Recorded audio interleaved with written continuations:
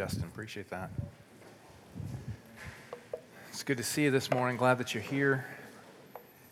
And glad that there's so many that are joining us online. As Justin prayed and Justin said, we do have several, some even joining from the ICU and from their homes, wrestling with a lot of sickness right now. We're glad that you're here with us as well. If you're a guest with us, we've been working through a short summer series. We typically take a break from what we typically study.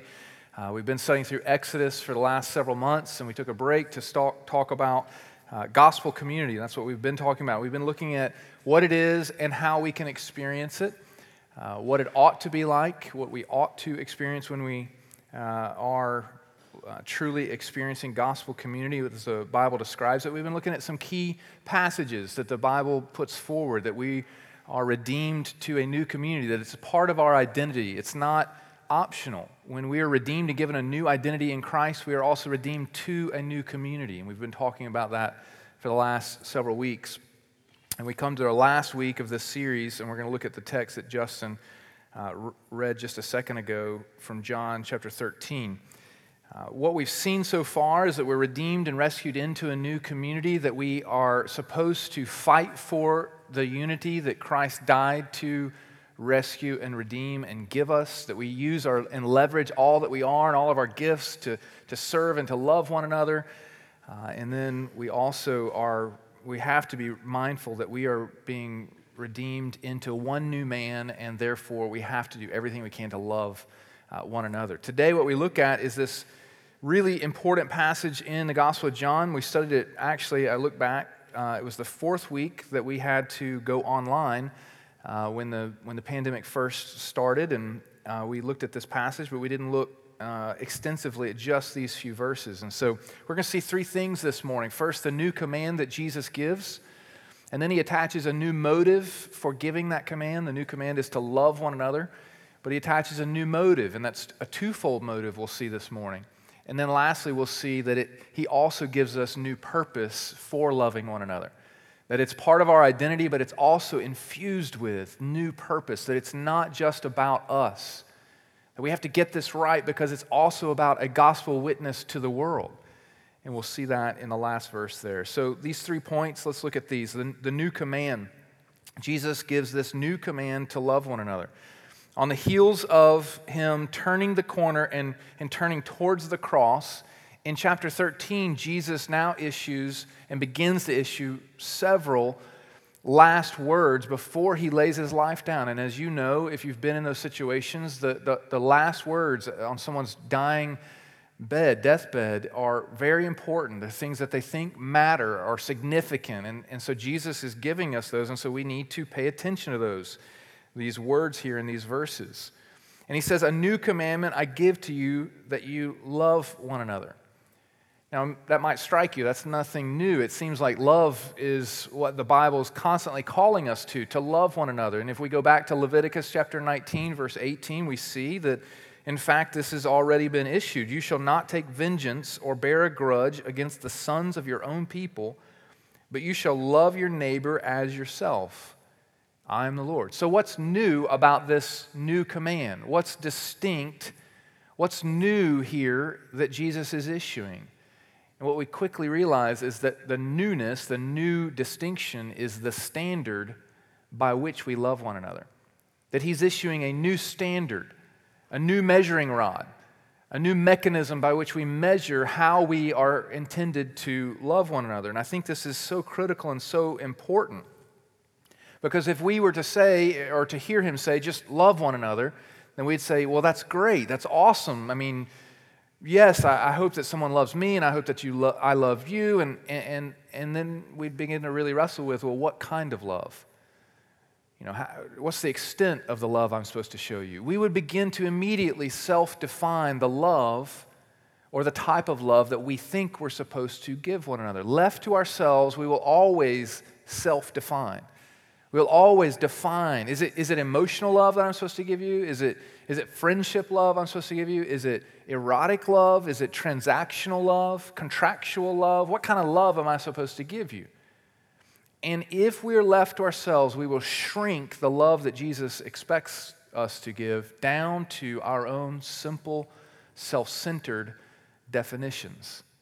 But fortunately for us, Jesus gives us the standard. He gives us the definition of the type of love that he is expecting. And he says it, just as I have loved you, you are to love one another. Just as I have loved you, you are to love one another. In fact, he repeats this in John 13:34 and again in John 15:12-15. It's significant because when he repeats something, it's something we're supposed to pay attention to, and that's what he's doing here.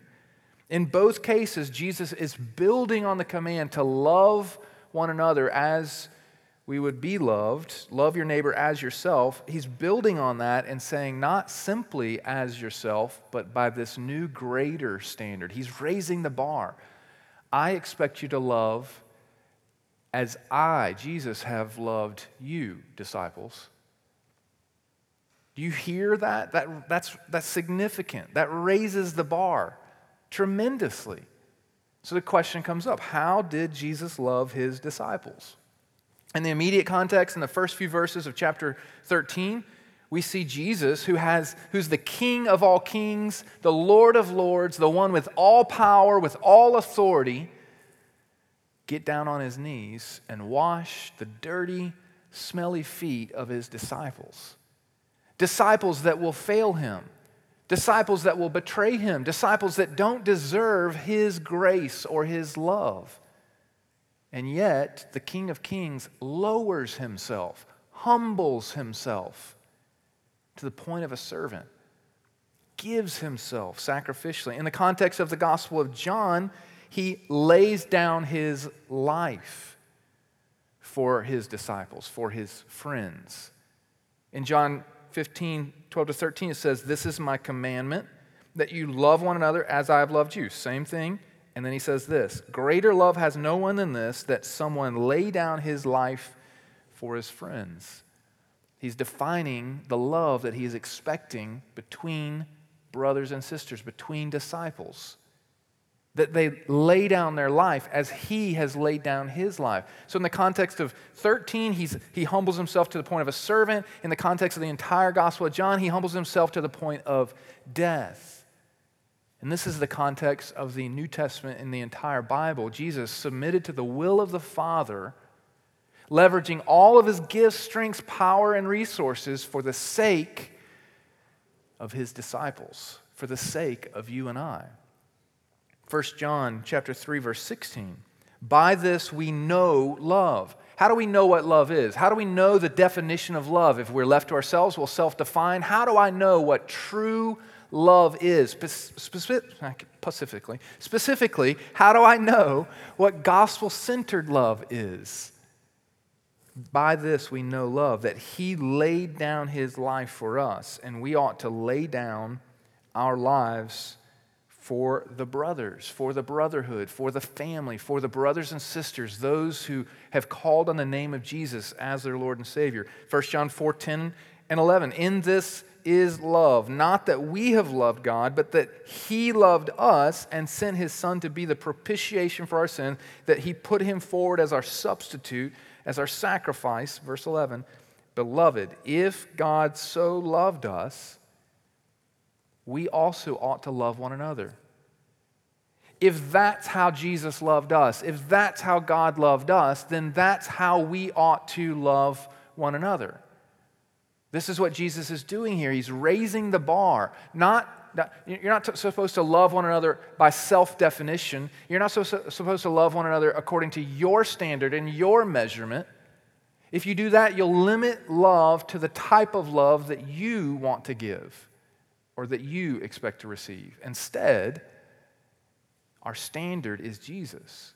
We're expected to love as he loved us. And how did he love? He gave himself. Costly, sacrificial, gracious love is how he loved us. And that's how he expects the community of faith, the household of God, the family, the faith family, to love one another. Humbling ourselves, lowering ourselves for the sake of one another. Now, What he's describing here is a death to self-love, a death to my kingdom, a death to my agenda, a death to my way, an elevation to your kingdom and your way, and an elevation of you to consider you as better than myself, to consider you as greater, as your needs greater than my own, to lower myself and to consider you better and greater. It's to deflate ourselves. What he's describing here is covenant love. It is endless, gracious, abounding love. That's how he loved us, and that's how he expects us to love one another. We just sang about it. We will never see the end of his love. The language in the New Testament, the psalmist repeats it hundreds of times. Steadfast love. It's his overabounding, hesed love, loyal love, unending, never-ending, always love, regardless of the expectation of what is returned, regardless of the condition of you and I. That's how he loved us, and that's how he expects us to love one another. Maybe it would be helpful to flip this, to understand this backwards, or in another way of understanding this is, how does the world love? It loves contractually. It loves transactionally. It loves conditionally.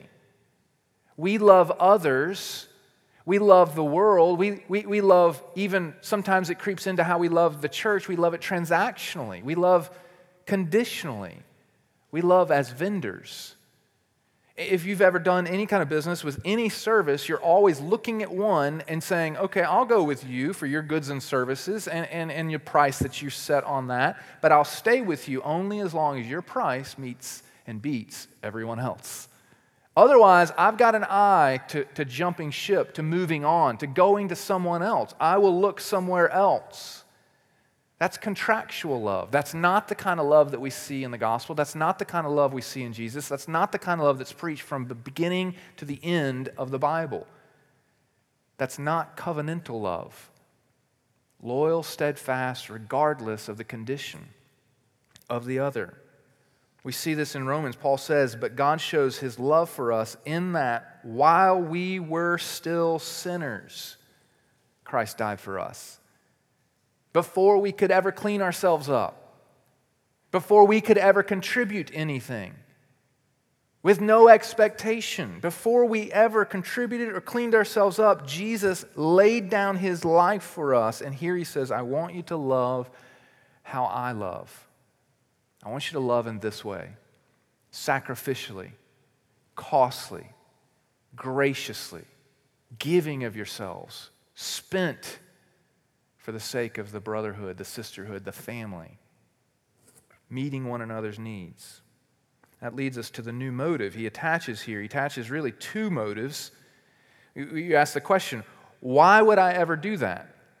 Why would I ever give myself up for someone else? Why would I ever forsake my agenda for yours? Why would I ever lower myself? Why would I ever do that?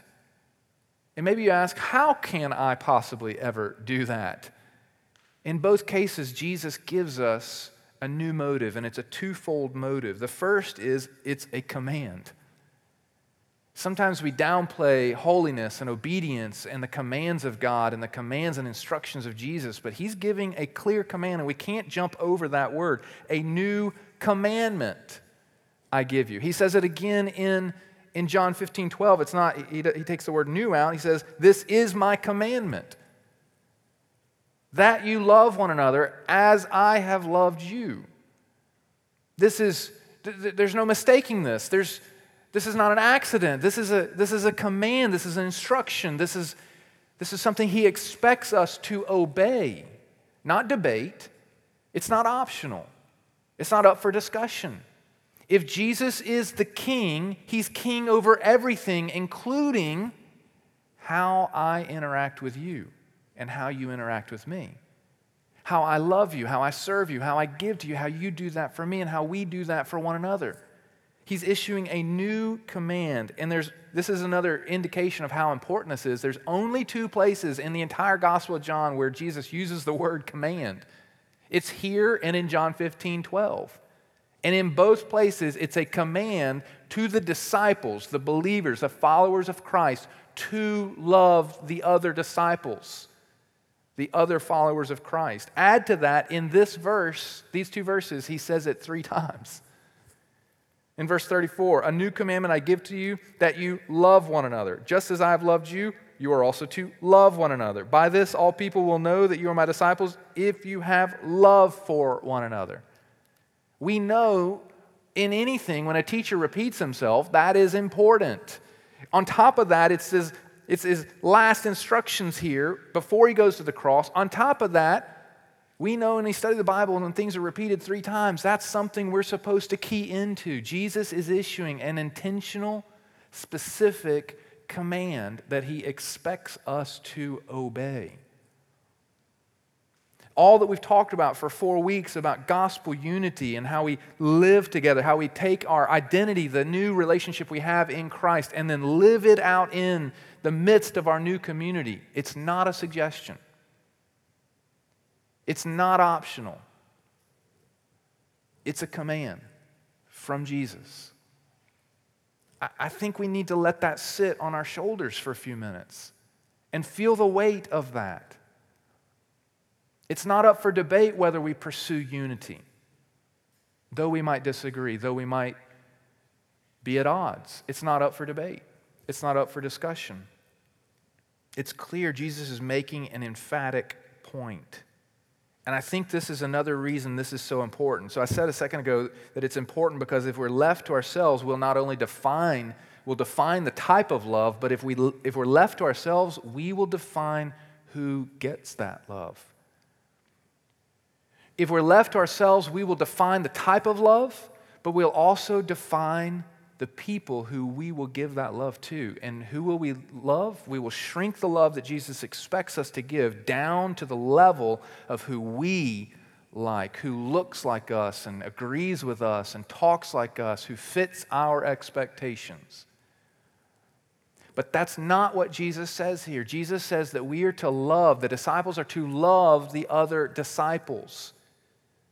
That means anyone who claims the name of Jesus from every tribe, tongue, nation, and language is who we are expected to sacrificially give ourselves for and love graciously and generously.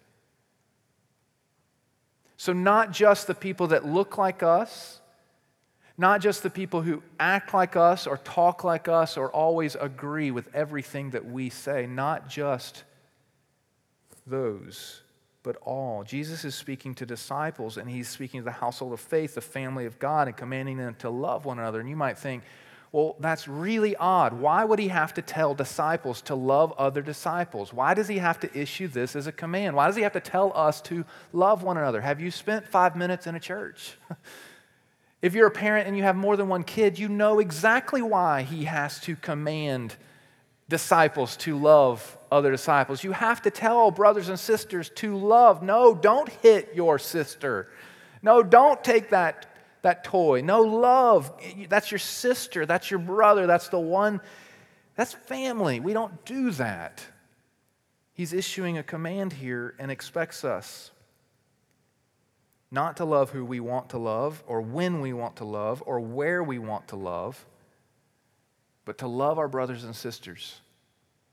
This means that our love for brothers and sisters cannot be and is not limited to a specific time, a specific place, or a specific people.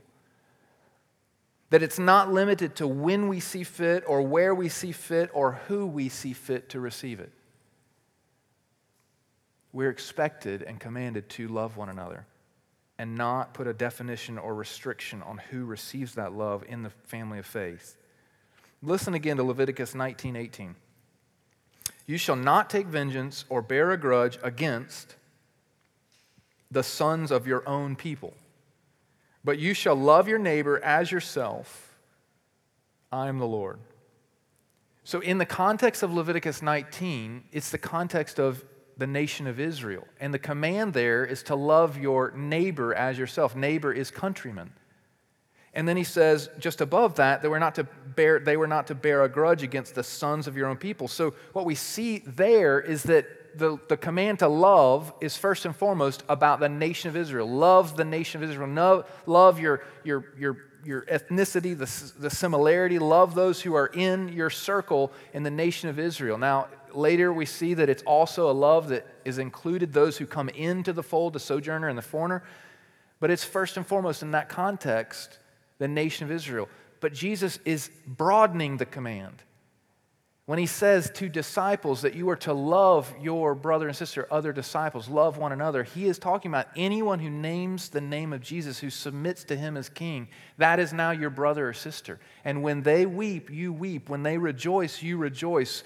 That is who you are called to love and live life with. We saw it last week in Ephesians chapter 2 that Jesus died to make the two, Jew and Gentile, one new man. And then he goes on and he adds the metaphors that we're being made into a new family, a new citizenship, a new temple in which God will dwell. So Jesus is securing this new identity vertical relationship that is also securing a new community, and we're intended to apply that relationship to one another. This means that the command to love here, our brothers and sisters, is regardless of situation, regardless of their class, regardless of their economic status, regardless of their geographic location, regardless of their ethnicity, regardless of their race, regardless of their age, regardless of their gender. We are called to love the brotherhood, the sisterhood, the family of God. And as we've already said, that means to lay our lives down for one another. If you look in the scriptures, you can see dozens and dozens of examples of this call and this command, but I think there's no better place than in Acts chapter 10. When Peter was wrestling with who is the gospel for, and Peter is one day on the top of a roof and he's hungry and he has a vision, and God lowers this vision, this canopy down, and it's full of all kinds of animals that Peter deems as unclean. And he does it 3 times, and 3 times Peter says, I can't eat that, it's unclean. And God says, don't label or name something unclean that I have named or labeled clean. And on the 3rd time it comes down, Peter hears a knock at the door, and there are 3 Gentiles standing at the door, sent by their Gentile master, Cornelius.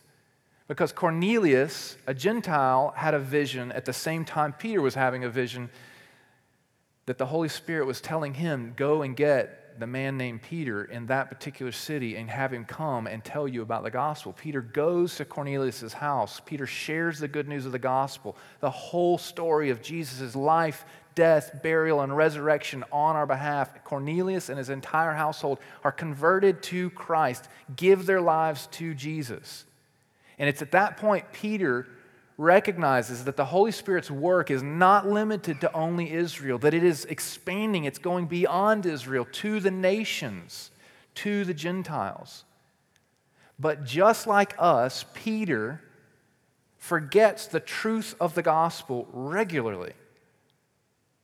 And so it takes a community to remind him of that truth. And in Galatians chapter 2, Paul recounts a story of how Peter was eating with Paul, he was eating with Gentiles, associating with Gentiles. Why? Because he understood that the gospel had gone forth beyond Israel to the Gentiles.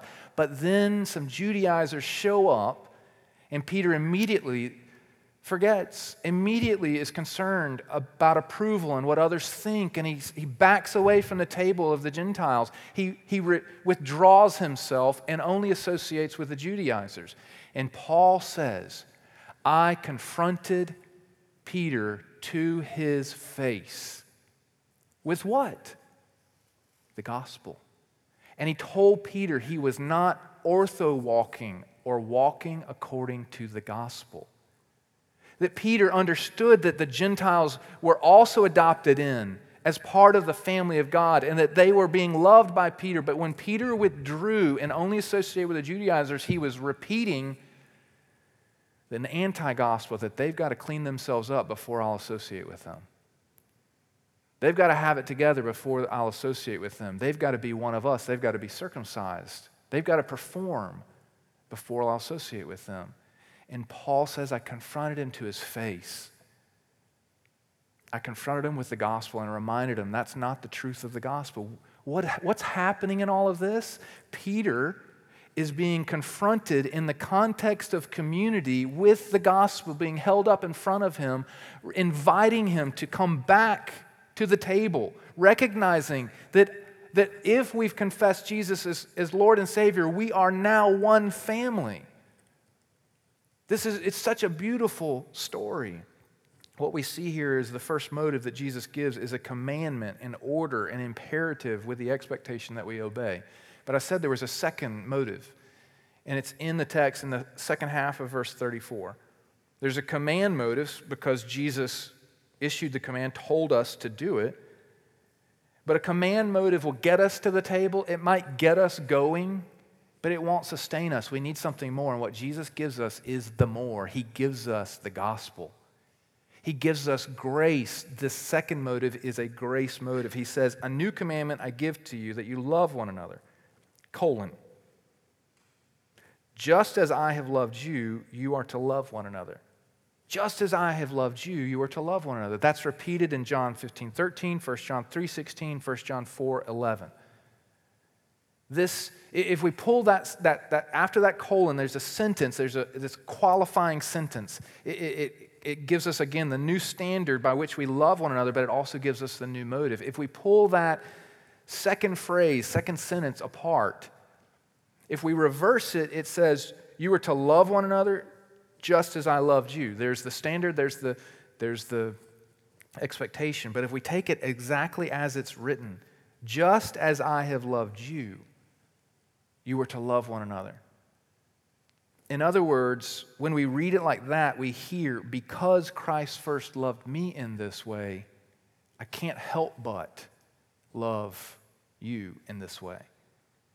As I meditate on, as I stare at the gospel, as I stare at what God did for me in Christ Jesus, propitiation, putting him forward as my substitute, offering him as my substitute on the cross, that he lived the life I could not live and died the death I could not die, that I deserved to die, that he did that for me, despite me lifting my fist to God, despite me rebelling, despite me being disobedient, despite me spitting in his face, despite me not giving him respect, despite me not responding in love and kindness and grace to him, that he loved me even though I did those things.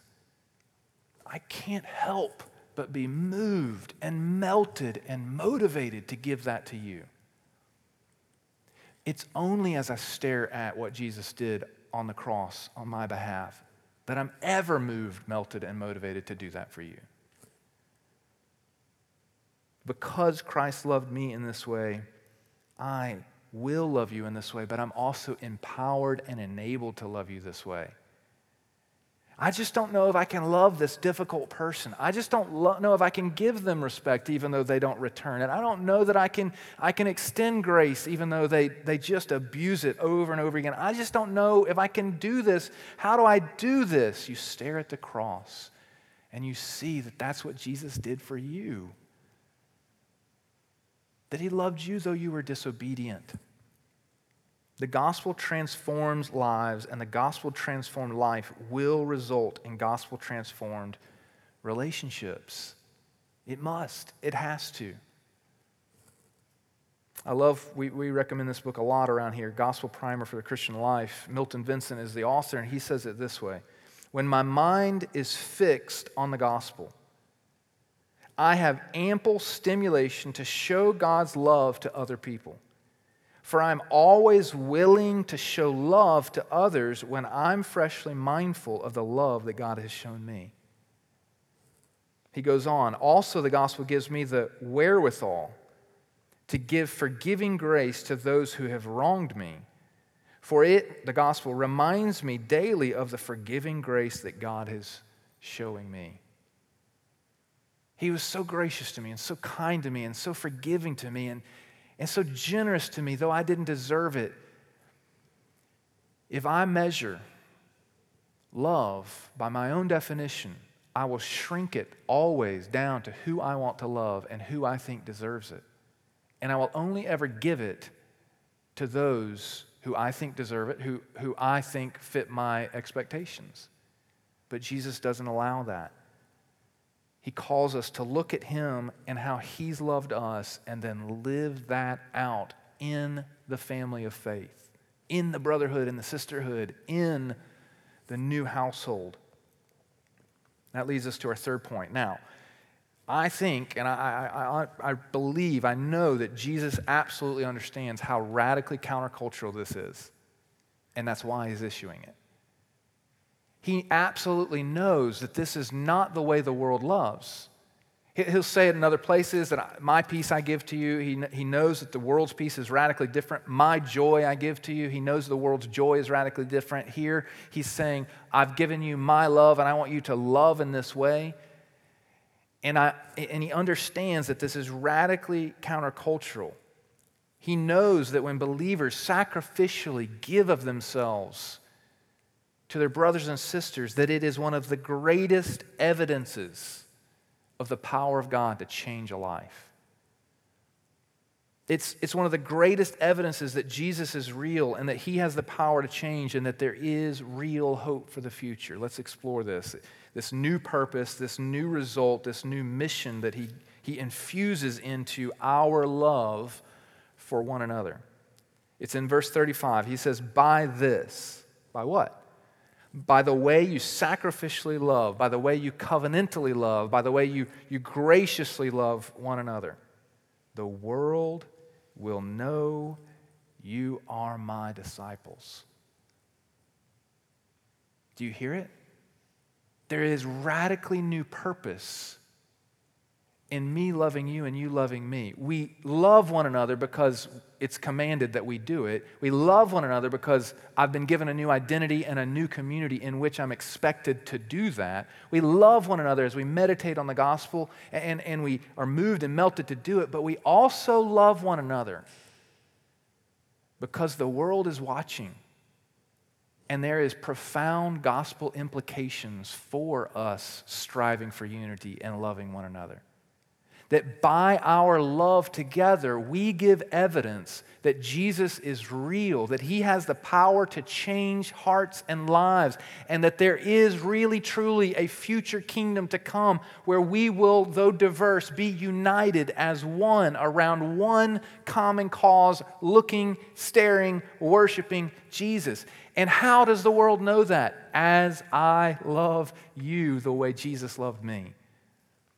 As you love me the way Jesus loved you, as we love one another the way Jesus loved us, we give testimony to the world. Listen to how he says it twice in John chapter 17. It's his prayer. It's the high priestly pinnacle prayer of John chapter 17, and he says it twice. I pray, he's praying to the Father, Heavenly Father, I pray that they, my disciples, and those who will hear after them would be perfectly one. Why? That the world may know you sent me and loved them the way you love me. I don't know if it can be said too highly enough or if it can be overestimated. I don't know if that is just so profound what Jesus is praying there and saying there. He's saying that as I pray that this faith community, that my disciples, the global body of Christ, all the local assemblies would be one. And in their oneness, I pray that they would be one so that the world would know that you sent me, that I'm real, that I am the Messiah, I am the Savior, I am the King of the world, that I have the power to change hearts and lives.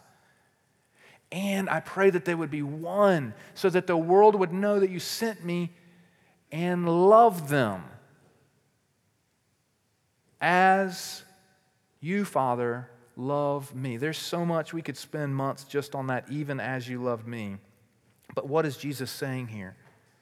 It's as we embody the gospel together, as we understand the reconciliation we have with God and then begin to flesh that out together, as we embody the gospel together, all those one another's we looked at last week,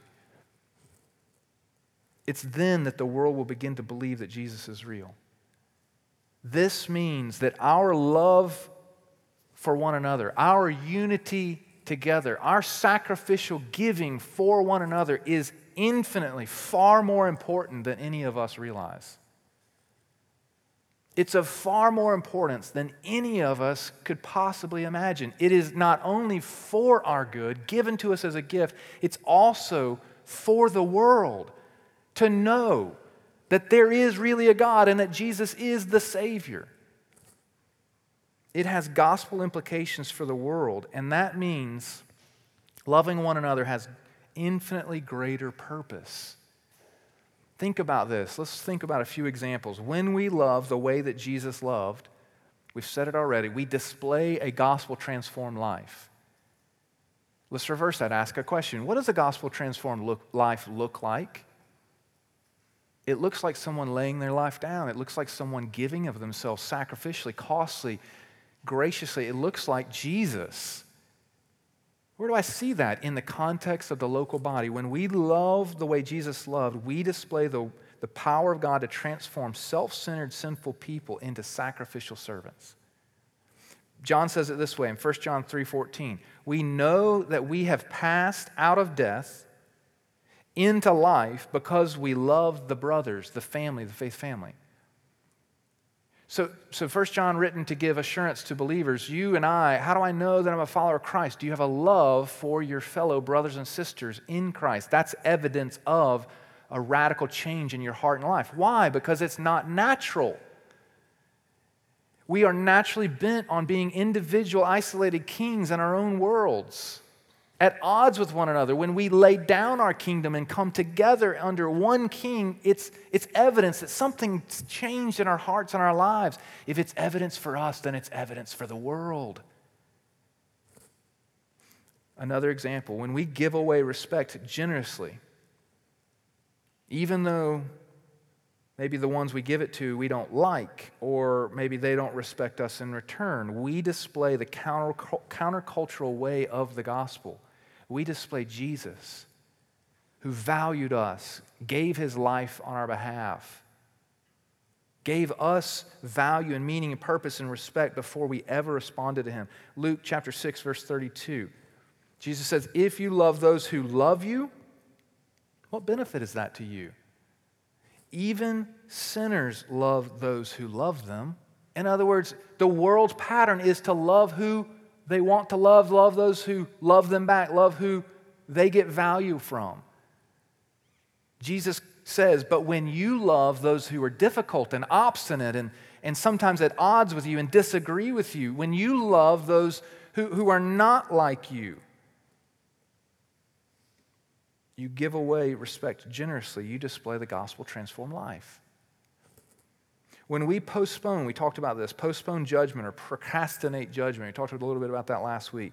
When we believe the best, when we walk a long way in understanding rather than immediately reacting to one another, rather than immediately cutting off someone who disagrees, or rather than immediately scapegoating and sending someone away, when we postpone and procrastinate judgment, we display the radically alternate way of loving found in Jesus, who loved sinners and rebels who deserved judgment. When we forgive and we do everything we possibly can to reconcile with a brother and sister, rather than leap to suing them in court, as Paul says in 1 Corinthians 6.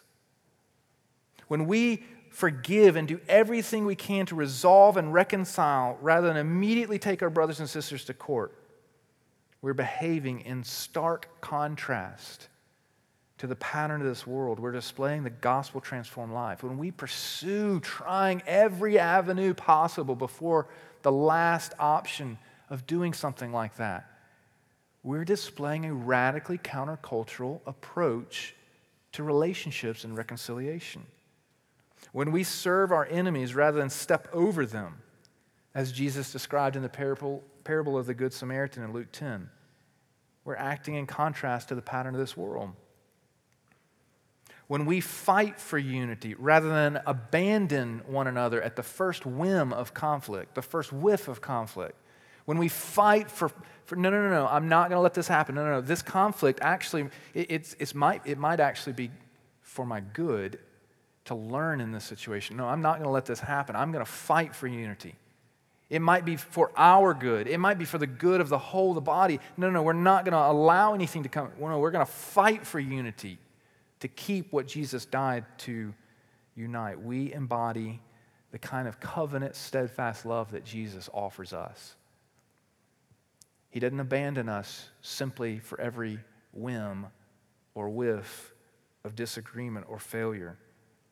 When we love our brothers and sisters in this way, it's a testimony not to us or our ability. We can't love that way. It's a testimony to Christ in us. And this is what he's calling us to here. He's giving us this new commandment, and he's giving us this new motive, and he's now infusing it with new purpose. It's not simply about you, though it should be, certainly first about the community of faith, that our identity in Christ, we're reconciled to him, reconciled to one another, we're fleshing out the gospel every day in our everyday interactions together, but it's not just about you. It's also about the world. That the world is watching, and that when you love this way that we've talked about for these 4 weeks, and then especially today, when you love this way, it's a signal flare to the world. Something is different there. What is it? It's Jesus. It's the gospel. Francis Schaeffer was a worldview expert. He was an apologist, which means a defender of the faith, articulated well and defended the faith. He says it this way: we cannot expect the world to believe that the Father sent the Son, that Jesus' claims are true, and that Christianity is true, unless the world sees some reality of the oneness of Christians. We simply can't expect the world to believe if we are loving and fighting one another the way that the world loves and fights one another. It's a profound apologetic defense of the faith. I think you can flip what Schaeffer says there to the positive. When we do live like this in gospel community, it's like attracting moths to the flame. Why? Because the world is so desperate for this kind of love. It's not accepting regardless, it's love regardless of who the person is, but in truth also holding up the gospel. And it's profoundly different than the world. It's not found anywhere else in the world, and it's what the world is desperately longing for. So as we end, as we close this series, as we close this today, we're told to love as Jesus loved, to give ourselves sacrificially to our brothers and sisters, even though that it might be difficult, even though they might be difficult. We're called to love this way. And if you assess, that's impossible, then you're right. It is impossible. Apart from gospel change, apart from Jesus doing a work in our own lives, in our own hearts, removing the heart of flesh and giving us a heart of stone, giving us a heart of flesh. Apart from the Spirit constantly calling us and nudging us, not only to the Father as he does, but also to the adopted brothers and sisters that we are also called to love. Apart from that work, it is radically impossible. We desperately need Jesus, and we desperately have to continue to stare at him to understand who we are and how we're to love one another. We started this series talking about C.S. Lewis's analogy for friendship, or metaphor for friendship. He says that friendship begins as two people are standing side by side staring at something. As they stare at that something, that commonality, that's when you look over and you go, oh, you too. Oh, really? You, me, the same, we're on the same page with whatever that is we're staring at. Bonhoeffer, C.S. Lewis, others, they all talk about the thing that is the common uniting bond for you and I is not common sports or common things, though that's the beginning, maybe stages, earliest of friendship. Our commonality that is unlike the world, our commonality is Christ. It's the work that he's done in our hearts and our lives. I used the analogy, I said, made the joke about the Louvre. If we go to the Louvre, if I took you to Paris, and I took you to the Louvre, the museum there, and I took you in to see the Mona Lisa, we would stand with all the other hundreds of people that stand in this room, and we would probably be staring at the Mona Lisa, and we'd probably look over and go, is it just me, or is that really actually the smallest painting in the entire world? And we'd probably chuckle, and we'd stare just like these people are staring in this picture here at the Mona Lisa. That's how it is every single day. And you see how small that painting is. And as we stare together and as we talk together and we're sitting there looking at the Mona Lisa going, why, oh my goodness, why on earth did they put this little itty-bitty painting in here? This is unbelievable. Why did they put this in this massive room? This massive room, you come in 2 doors just like those over there, and you walk in and you immediately stare at the Mona Lisa, and it sits on a big backdrop just like that right back there on that wall. And we would stare at it and we'd go, what on earth were they thinking putting this little painting? Why is everybody staring at this? Why is this such a big deal? What on earth? Why did they put it in this big room? And we would begin to turn and we'd look at the exact opposite wall from the Mona Lisa. And we would go, whoa. That is the biggest painting I think I've ever seen in my life. And what we'd find out is that actually is the biggest painting in the entire Louvre. You can see the lady standing down below it right there. That unlike the Mona Lisa behind us, the little postage stamp with one little face, this is the biggest painting in the Louvre, and it has 130 faces. And we would just be blown away. Oh my goodness, that is the biggest painting I've ever seen. Look at the detail, look at the beauty, look at the, oh my goodness. And then it would dawn on us, what are we looking at? What do you think that is? What is that? And we'd read that little sign right down there in the lower right-hand corner, and what we'd see is this is a painting of the wedding feast at Cana, where Jesus turned water into wine and gave us a glimpse of the greater joy of the greater kingdom to come. And as we stare at it, we look and we see, oh my goodness, right dead center in that painting, the artist wants us to see Jesus. And as you and I are staring at that painting, the only 2 people in the room, when all the crowds are staring at that postage stamp, all the other crowd, or everybody else in that crowd is going to be looking, look at the Mona Lisa. Oh my goodness, what are you doing? What are you staring at? Oh my goodness. That is unbelievable. And others will begin to turn and stare with us at what they were created to stare at. Jesus. It only starts as you and I lock arms together and remain focused on Jesus, that the rest of the world begins to go, what is so radically different about you? Oh my goodness, Jesus. That's what gospel community is, and that's the power it has in the world. And that's why it's so important for us to get it right. That's why it's so important for us to strive for it, to fight for it, to not just be spectators like the rest of the crowd staring at the postage stamp, coming in and kind of getting a glimpse at what we think community is. Instead, to lock arms with others, to fight in relationship, to stare at Jesus, to hold up the gospel to one another constantly, the portrait of Jesus.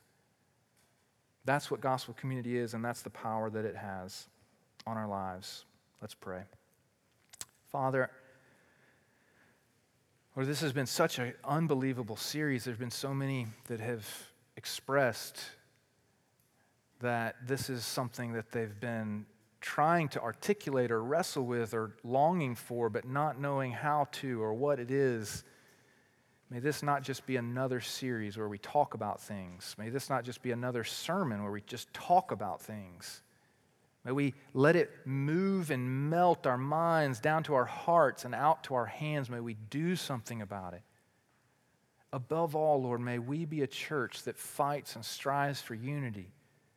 May we be what you prayed for in John 17, that may we be unified, not necessarily uniform. We don't have to look alike or all act alike, but we do have to be unified. Not on our version of love, not on our definition of love, but on you, the one who loved us. May we be a church like this. May we all begin to get tastes and glimpses of the future kingdom to come. This is not an add-on to the Christian faith. This is the Christian faith, living in community together. Heavenly Father, I pray what Jesus prayed, that we would be one and that we would see the importance so that the world may know That we'd see the importance for our own personal sanctification, but we'd also see the importance for mission, for evangelism, for the world. May we turn from our little postage stamp glimmers and glimpses of community, from the little trinkets and treasures that we think will satisfy us. May we turn, Lord, to Jesus and not take our eyes off of him. May we be changed by that and changed together by that, and may more people see it, and may more people come to faith as a result. We pray these things in Jesus' name. Amen. So what's next for you? We've been talking through this series about wherever you're at in the spectrum of gospel community to take the next step, to nudge you along. Some of you are members, you're in community, you're serving. How will you give yourself to the rest of the community and nudging others along? Maybe some of you need to covenant, which is what we talk about with membership. It means to say, I'm a follower of Christ and I want this family to be my adoptive family, and I want to adopt them and I want them to adopt me. That's covenant language. That's membership in the life of a local church. Maybe you need to take that step. I don't know. Maybe some of you need to figure out your gifts and discern that and look through the scriptures to understand that. You need a community around you to help you identify that, and also you need to serve. And then maybe some of you need to take the next step past just socializing together to deeper, intimate relationships. That might be in a community group. It might be in a micro group of 2 or 3 together. But you're always focused on Jesus and focused on the Word and holding it up to one another. What's for you? What's your next step? I want to encourage you to consider those things, whatever that may be. Let's sing together.